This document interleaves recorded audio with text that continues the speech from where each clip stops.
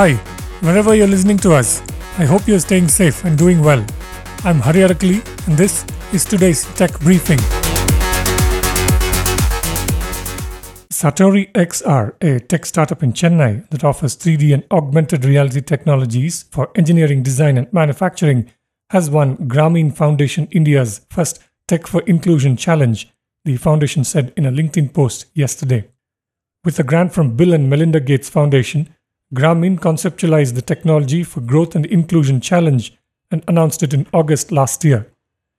Competitors were invited to work in the augmented reality and machine learning space to design a mobile application for educating rural customers and banking agents.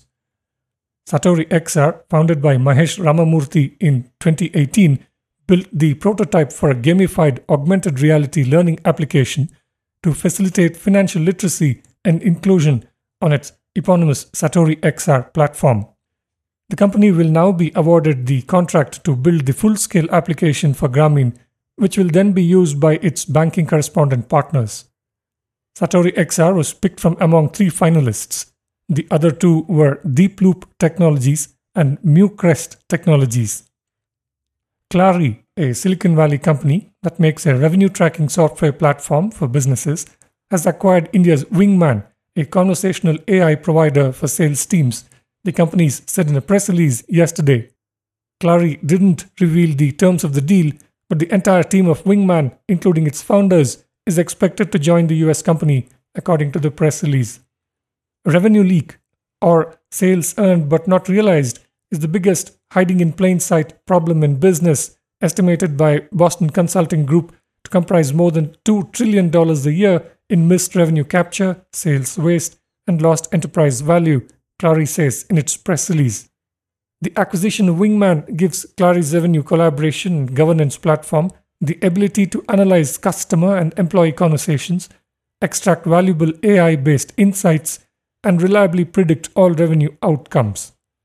Wingman goes beyond the limits of similar conversational intelligence tools by helping revenue-critical teams act in the moment when it matters, the company said in the release. Wingman, a Y Combinator portfolio company, was founded in 2018 by Shruti Kapoor, Muralidharan Venkatasubramanian, and Shrikar Yakolu. The company had raised $2.3 million in 2019 from investors including early-stage deep tech VC firm Speciale Invest.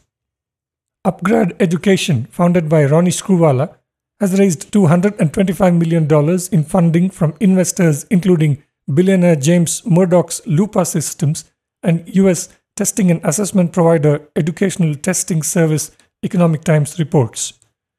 ETS develops and administers standardized tests, including the test of English as a foreign language and graduate record examination.